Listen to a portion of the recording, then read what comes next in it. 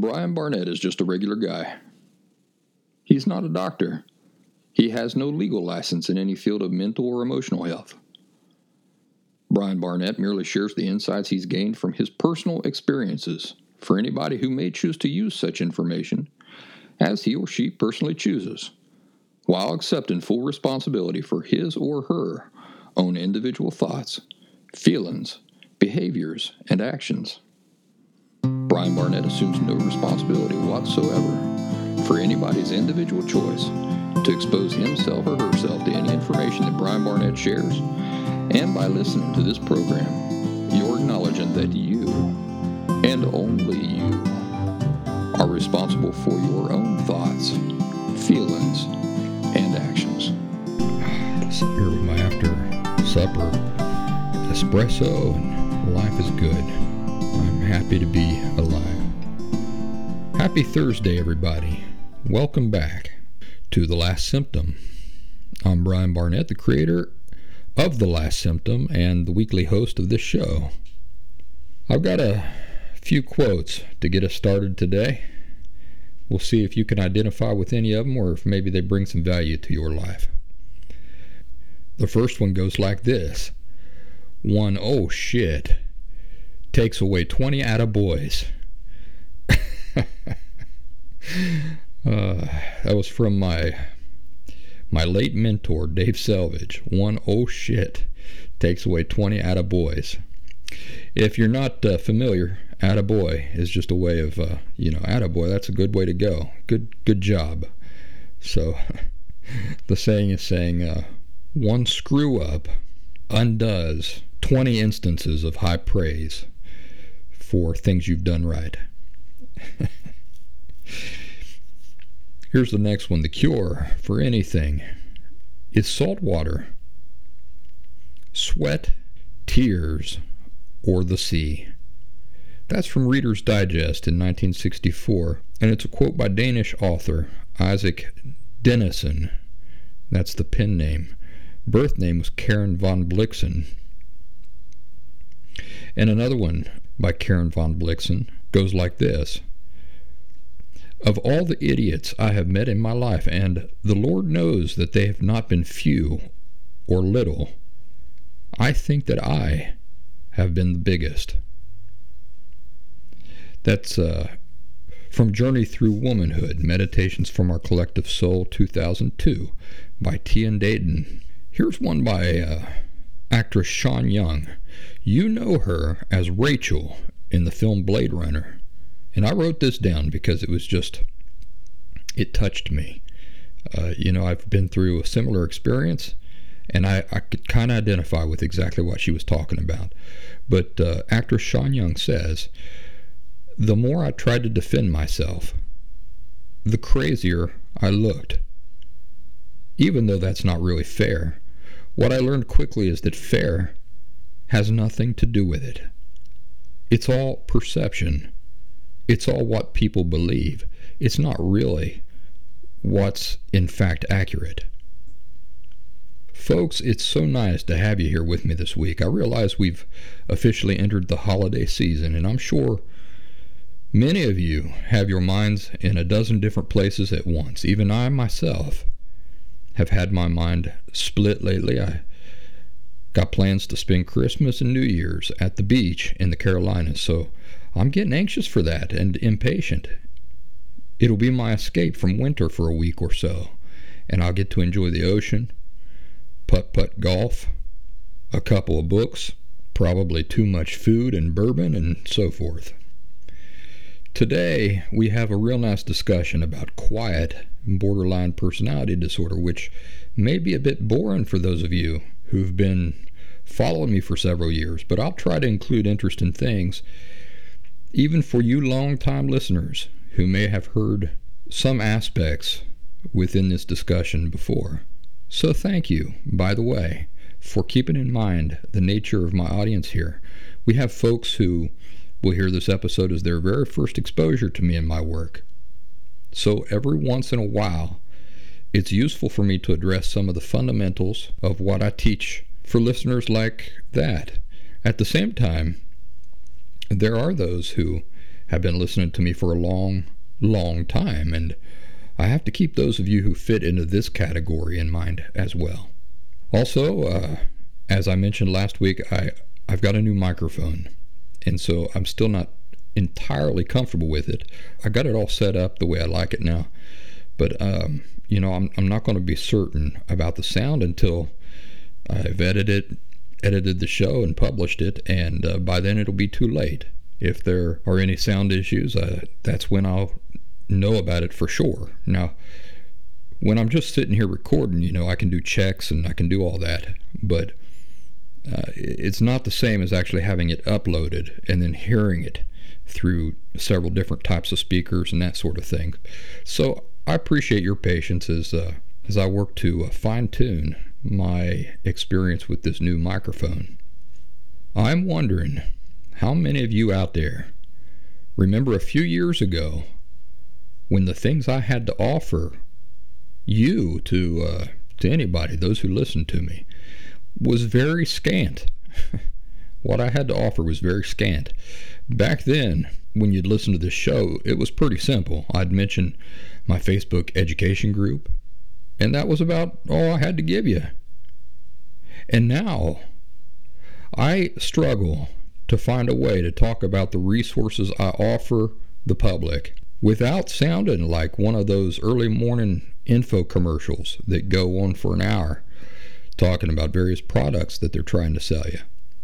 So let me see if I can do this as brief and as effective as possible. I have a website loaded with free resources. It is thelastsymptom.com. thelastsymptom.com. There you can donate to support my overall body of work, and I want to thank those of you in a sincere way who have done this recently. This episode of the show is for you. Also, I offer 3 paid services, and they go like this. 1, one-on-one phone conversations with me. 2, one-on-one Zoom video meetings with me. And finally, 3, which is brand new, the 2-week intensive pre-recorded program called The Last Symptom Fundamentals Course. Since we're in the season where people are thinking about giving other people stuff, if you're thinking about giving a gift that will keep giving for a long time and will do a lot of good, consider going to thelastsymptom.com and either sponsor an enrollment in the Last Symptom Fundamentals course. You can do this for a total stranger by going into the Sponsor Donate tab, or you can purchase enrollment to the course for any specific person you personally know and care about who you think could benefit from this by going into the Paid Services tab. And then what you do is you just purchase enrollment like for yourself, and then you would provide the person that it's for with the login access information that you create. The Last Symptom Fundamentals course is far superior informatively to anything like DBT. Again, all these things are available at thelastsymptom.com. Where I'm at, there was snow this week. How about where you're at? I know that up north there was some snow. I know that in various places there was snow. So if you were somewhere where there was snow, I hope that you enjoyed it as much as I did. I can't tell you how nice it was. What I enjoyed about it was I opened up my door, but I had my wood stove cranked, and so the snow was falling, pittering and pattering outside. And I had all but a soft lamp on, a candle, the heat from the wood stove, and got to spend some time writing in my journal, sipping tea. Now, those of you who know me pretty well, you're probably thinking, yeah, I bet it was tea. It was probably bourbon. No, it weren't bourbon. I'm on a diet, and I think I've mentioned in the last couple episodes, I'm down over 20 pounds now, so I'm pretty happy about that. And it's not that I've given up drinking entirely, but it's just reserved for special occasions, so maybe once every couple weeks or whatever. Also, some of y'all know my dog, Orson, and Bradbury, of course, the old feller. But Orson's the new dog that I highlighted in several episodes a few months ago. Well, he's doing just fine now. He's seven months old now, 8 months, and this was his first snow. So when he come out and saw the snow, he was just like a little kid. He didn't know what to think of it all, but he liked it. So we had some fun in the snow. I have a tradition that I've been carrying on for,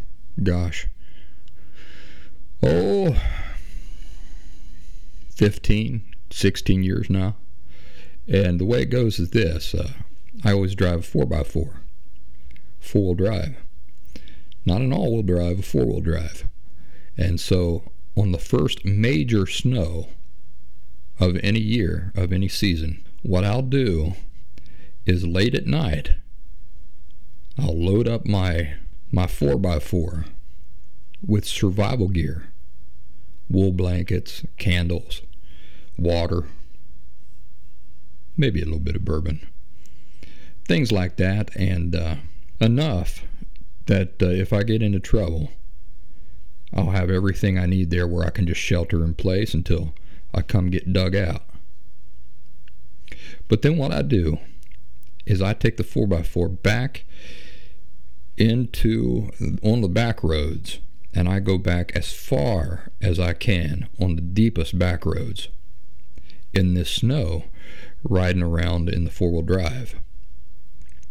And I almost dare Mother Nature to get me hung up out there. Yeah, I would almost consider it a privilege to get hung up back in the middle of nowhere, in the middle of the night, in a snowstorm with all my survival gear, because I go prepared. I'm prepared for everything.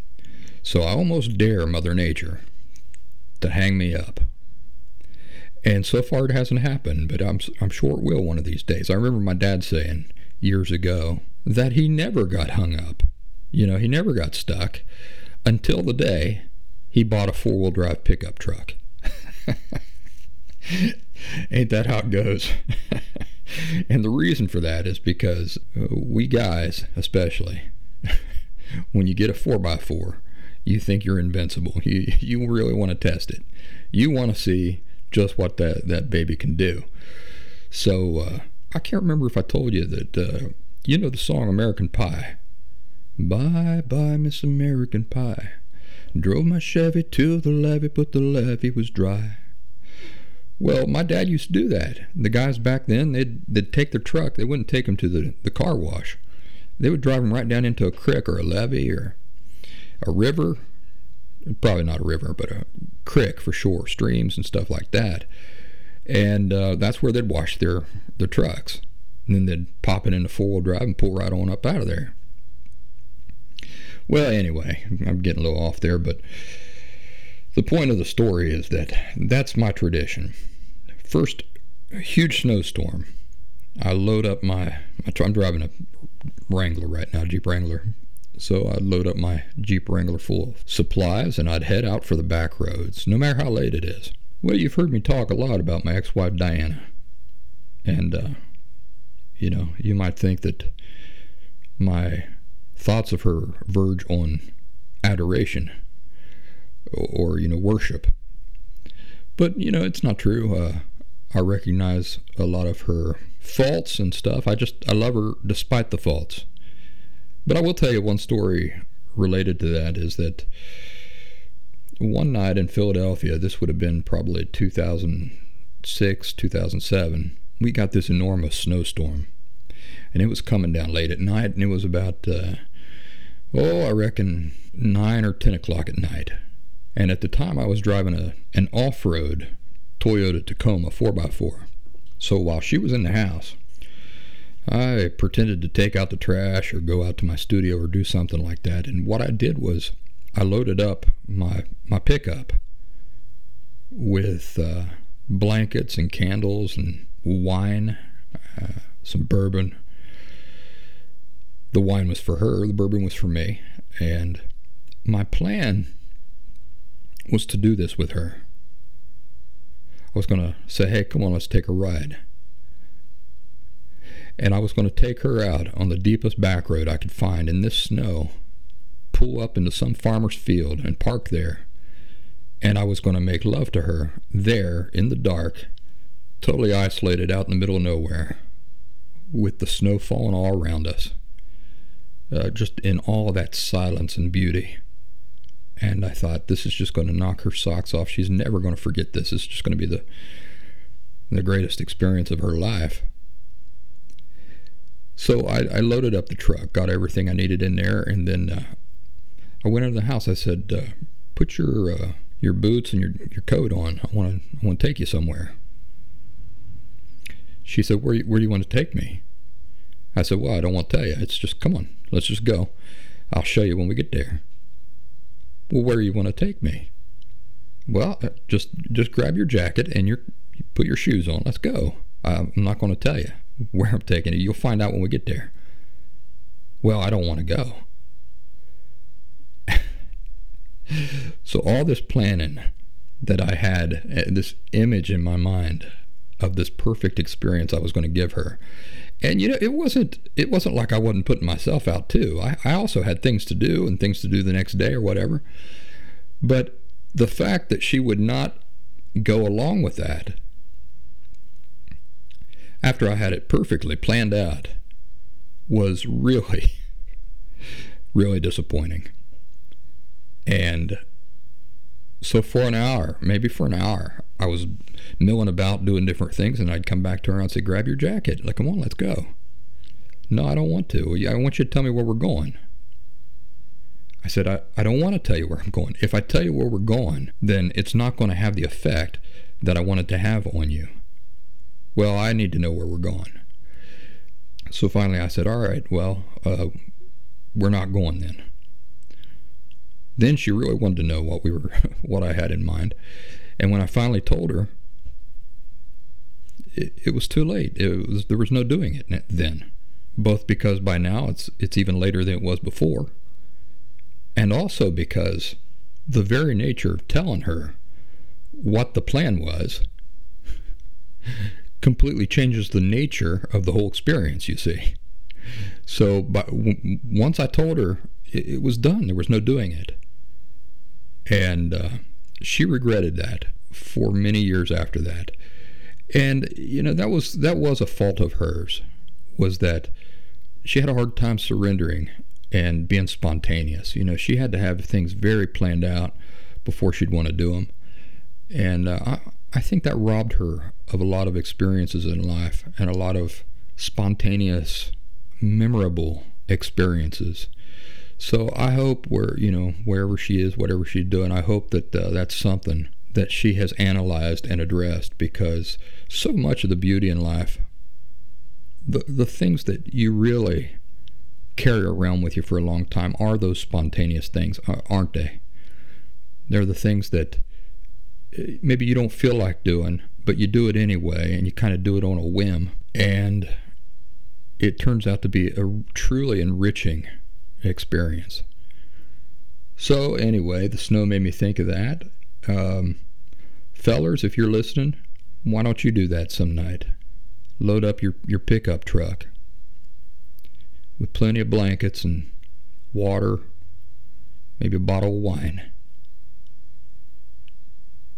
Go into the house, grab your girl by the hand and say, come here, come with me. And she'll say, why? Where are we going?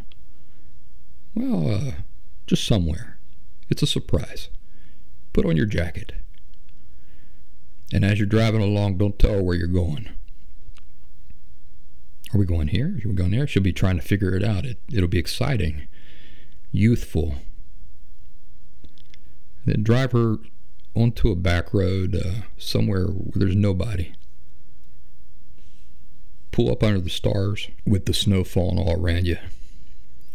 And then make love to her like there's only two of you in the entire universe, and that there is nothing better in the universe than being with her right there in that moment, devouring each other's bodies like wild animals.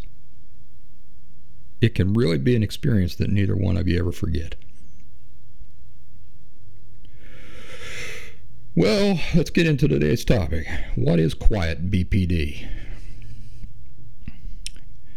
Quiet BPD is a bullshit term. It's a bullshit term that the psychological professional community, as a group, has come up with to confuse people into believing that there are different types of borderline personality disorder. And things like this also serve to make the professional community as a group seem like they are wise about things that in reality they don't seem to understand at all, on even the most fundamental levels. And I'm not exaggerating my criticism there. Let's talk first of all about what things borderline personality disorder is not. Okay? What is borderline personality disorder not? It is not a mental illness. The professional community insists that it is a mental illness in their official literature.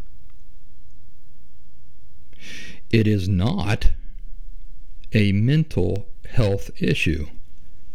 The professional community insists that it is a mental health issue. In fact, if you'll notice, the professional community insists that literally everything we as human beings experience that is not strictly physical is mental.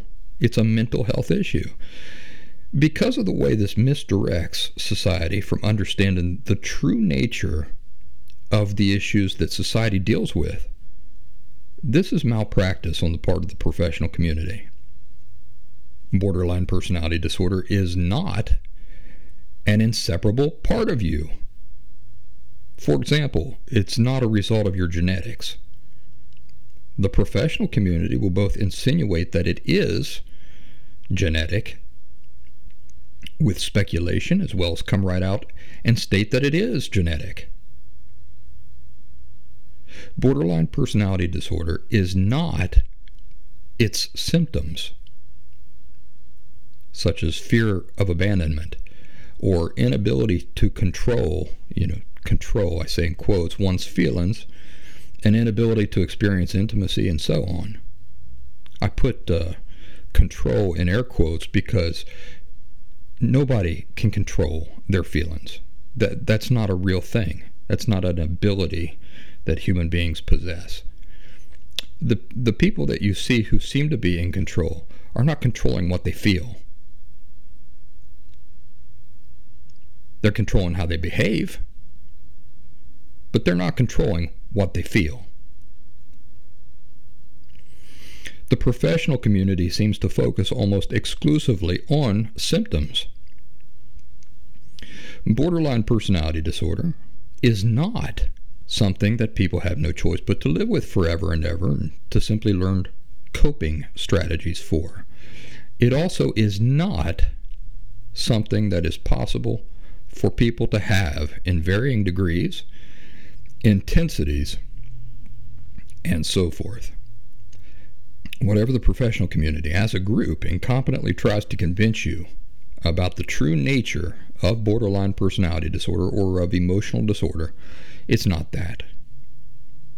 So I've told you several things that borderline personality disorder is not, and in a minute I'm going to explain the reason it is none of those things, and at the same time I'm going to tell you the truth about what borderline personality disorder is for real. I'll also concretely answer the question about quiet borderline personality disorder, and I'll put that question to rest.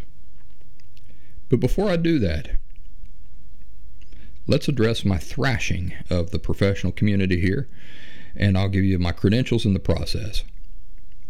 If you'll notice, I've made it a point to refer to the professional community as a group, and the reason for this is that within that group there are many, many insightful members doing good work. So when I talk about the professional community in general, neither you nor they should view this as a blanket assault on every single psychologist, therapist, and so on. In fact, I myself have a few unusually insightful psychologists to thank for a couple of my own early insights, which eventually led to me being cured of borderline personality disorder once and for all. That's right. I myself had borderline personality disorder. It was as interwoven into my life as any person ever has had it, and now I really don't. So those are my credentials. And I can tell you this unequivocally. I did not manage to authentically rid myself of the disorder by refusing to consider if the lies we've already discussed were not lies, or by refusing to consider if many of the quote-unquote experts on this subject were not just a bunch of baloney. The truth is, had I not reached a place where I was willing to begin questioning them, if I had continued listening to the quote-unquote experts and trusting them completely, I would still be living with borderline personality disorder, and I would have forever continued living with it. Just think about that. So our expert groups that society has set up to help us with various issues are failing us in an obnoxious way. Why is this? It's because the bar is set too low for those carrying out the job. The qualifications are all superficial, and you can't teach or test for insight. In my case, the cumulative effects of living with borderline personality disorder for over 35 years completely unaware reached a crescendo, and I suffered a major life crisis.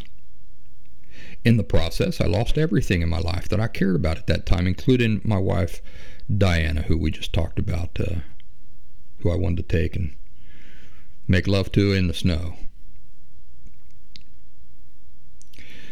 This crisis that I experienced was what first woke me to the fact that I had been dealing with some internal thing for my entire life that could no longer be ignored.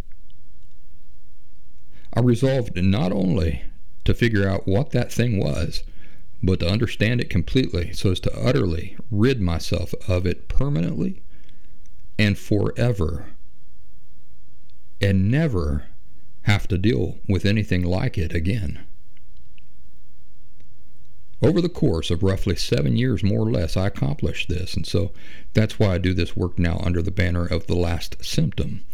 It's to help other people gain the insights that I worked so hard for in my own experience so that they might accomplish the same in even less time and with fewer misdirections and lies to sort through. Think about what the experience of authentic recovery must have been like for me. All of the information I must have consumed. I had access to the same information that you do. Think about the process I must have gone through in identifying information as erroneous, misdirection, or simply irrelevant, and separating all that stuff from accurate and relevant information, and then pairing these things with personal experience and real application in life. Imagine the profound subtleties I had to come to understand and to take into consideration. After all, I was not doing this work in order to gain prominence, experience some sense of professional accomplishment, or for a paycheck. Why was I doing it? I was doing it because my life, my very life, my future, depended on it. I had personally and excruciatingly been affected directly by these things, and I was determined to never again have to experience such pain from the same causes ever. And since then, my purpose has evolved even more. I don't want to participate. I don't want to be a participant, an actor in emotional unhealth ever again. I won't be. So why have I asked you to take this little stroll with me in your imagination? Well, it's because I want you to understand that you're not listening to the words of somebody senselessly talking out of his butt. If I tell you that some popular or broadly embraced thing about borderline personality disorder is bullshit, well, then it is. What I share because it has the potential to completely reorient you in your own recovery and help you escape the deviations you see that have been caused by the subtle yet powerful misinformation out there. So what is quiet borderline personality disorder? In order to understand the answer to this question, you first have to understand what borderline personality disorder is, right? So earlier we discussed a few things that it is not. Now let's discuss what it is. But not what you've been told it is, but what it is for real. It is an emotional disorder. Notice, not a mental illness. It has nothing to do with your brain malfunctioning. It's an emotional disorder. Number 2, it is an emotional health issue. Again, it involves emotional issues, not mental issues. It has nothing to do with your brain malfunctioning or your brain behaving differently than any other physically healthy person's brain. Number 3, it is the direct result of the unhealthy attitudes of our parents or caregivers and the messages those unhealthy attitudes communicated to us, which we then adopted ourselves as children to help us understand the very nature of some fundamental aspects of life, like feelings, self, and life. Though some people with borderline personality disorder have had very specific negative experiences that certainly left an impression, which they might identify as trauma, it is not the trauma itself that is relevant. The only thing that is relevant for authentic recovery is the attitudes behind any traumatic incident, which allowed that incident to occur at all. In other words, trauma, which the professional community loves to hold up and emphasize as being all important, is in reality almost utterly unimportant as far as truly recovering from this emotional disorder goes. You see, the value in focusing upon and analyzing any specific trauma is in understanding the attitudes that had to have been behind those incidents. The attitudes that those responsible for us lived with, which allowed the trauma to occur at all. You see, you were being negatively influenced by, educated by, and receiving a constant stream of messaging from those unhealthy attitudes. When? Just in isolated moments? Like in these traumatic memories you've got? No. All of the time. Think about it. Even while you were sitting at the kitchen table eating breakfast and your parents were around, you were still being negatively influenced by those same underlying attitudes, not just in instances of trauma. You see, this is where your emotional education came from, which forms the very foundation of borderline personality disorder.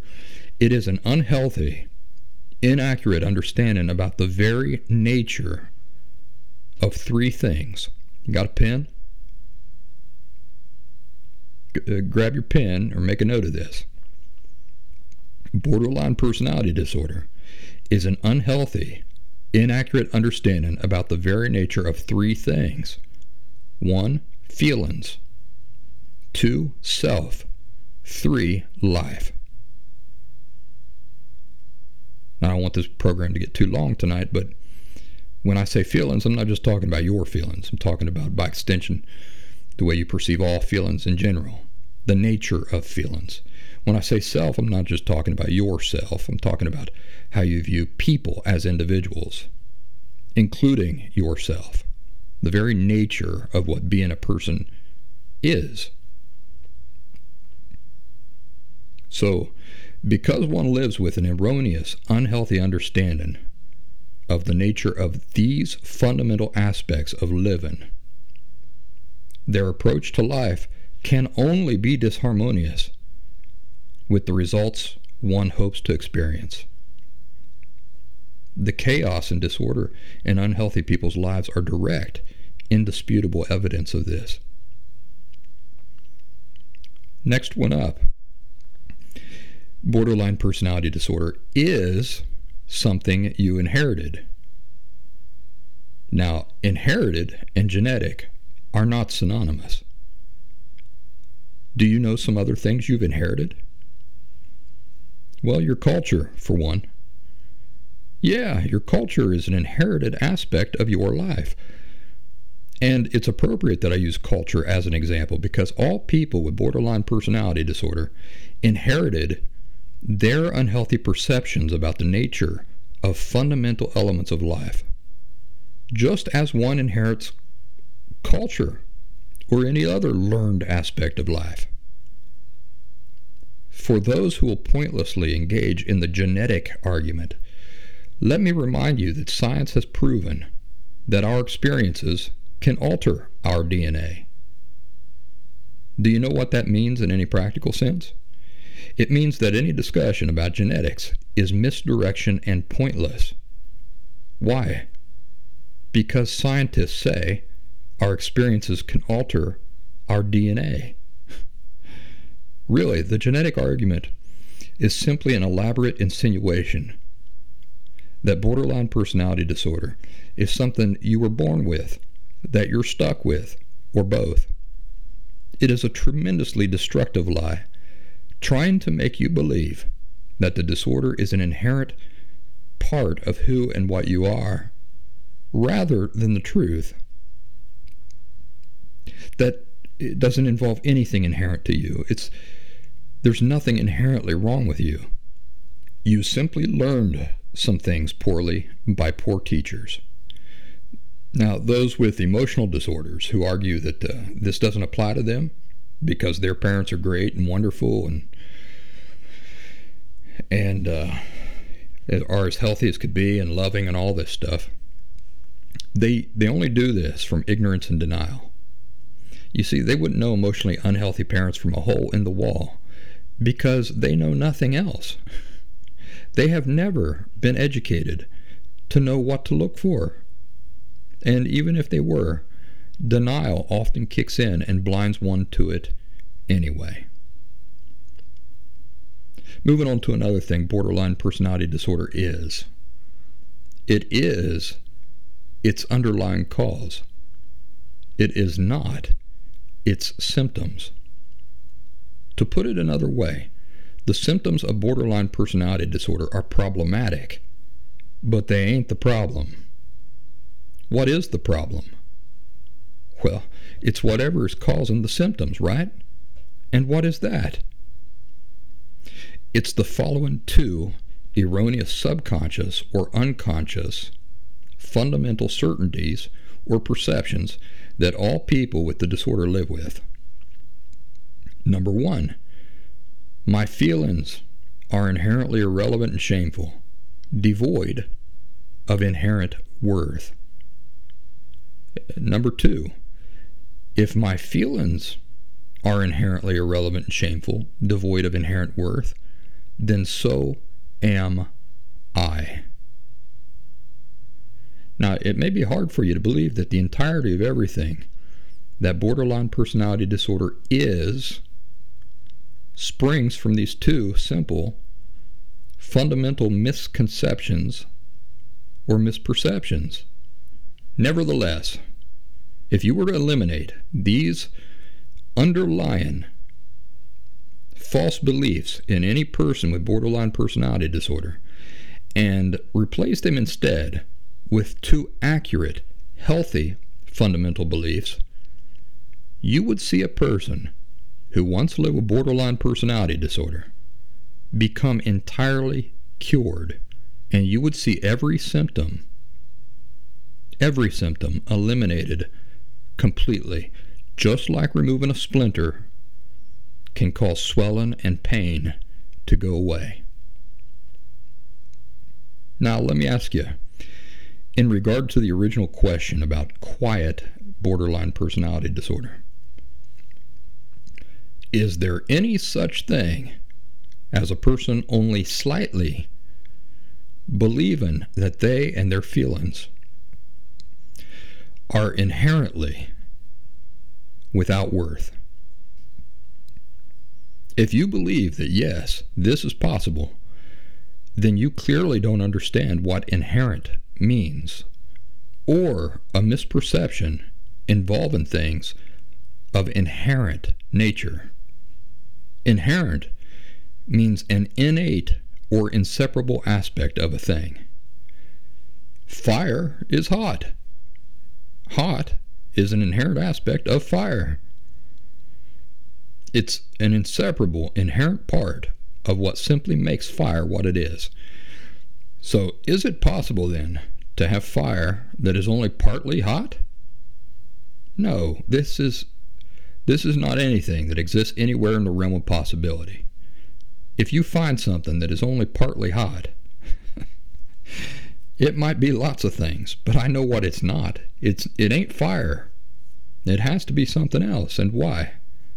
Because hot is an intrinsic aspect of what fire simply is. So back to the person being described as having quiet borderline personality disorder. Is it possible that they have borderline personality disorder any differently at all than any person with borderline personality disorder? Now, while you're thinking about that question, I'd like you to remember symptoms of borderline personality disorder are not what make borderline personality disorder what it is. What does make borderline personality disorder what it is? Its underlying cause, right? What is its underlying cause?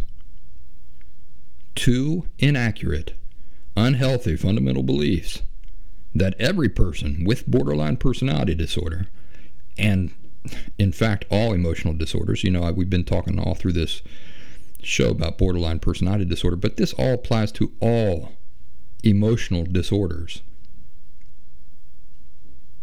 So the underlying cause are the two inaccurate, unhealthy, fundamental beliefs that every person with emotional disorder lives with. And we just got finished defining those.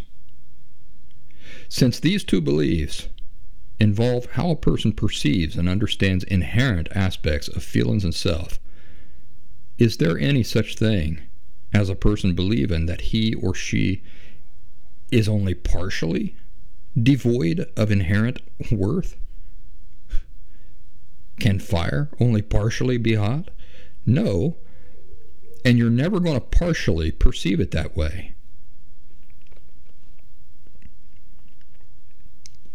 There is no such thing as people only partially perceiving themselves as devoid of inherent value. Now, there is such a thing as people not being conscious of what their underlying perceptions are regarding inherent things, but not being conscious of what one's perceptions are is not the same as not having those perceptions. It just means they haven't identified them yet. So the bottom line is that every single person with borderline personality disorder has the disorder equally. They are all living with the same two erroneous, fundamental, subconscious or unconscious beliefs that are the cause of the entirety of emotional disorder. These two beliefs, which are from which all of this is springing, is constant, and it does not ebb and flow in intensity. Anybody who suggests, insinuates, speculates, or outright asserts that there are people with different types of borderline personality disorder, or that there are different degrees of the disorder, lacks insight and does not truly understand the very nature of what borderline personality disorder is in any authentic way. In reality, there's no spectrum that people fall along in terms of emotional disorders, because spectrum is a superficial, pointless measure of symptoms, individuality, and lots of external factors, right? What's going on in my life is not the same thing that's going on in your life. The levels of stress that I'm experiencing are not the same as the levels of stress you're experiencing. The social etiquette that forms my cultural background is not maybe the same social etiquette that forms your cultural background. You see, lots of superficial external things that spectrums measure. But spectrums do not accurately have anything whatsoever to do with underlying causes, which really is the only relevant information at all in terms of authentic recovery.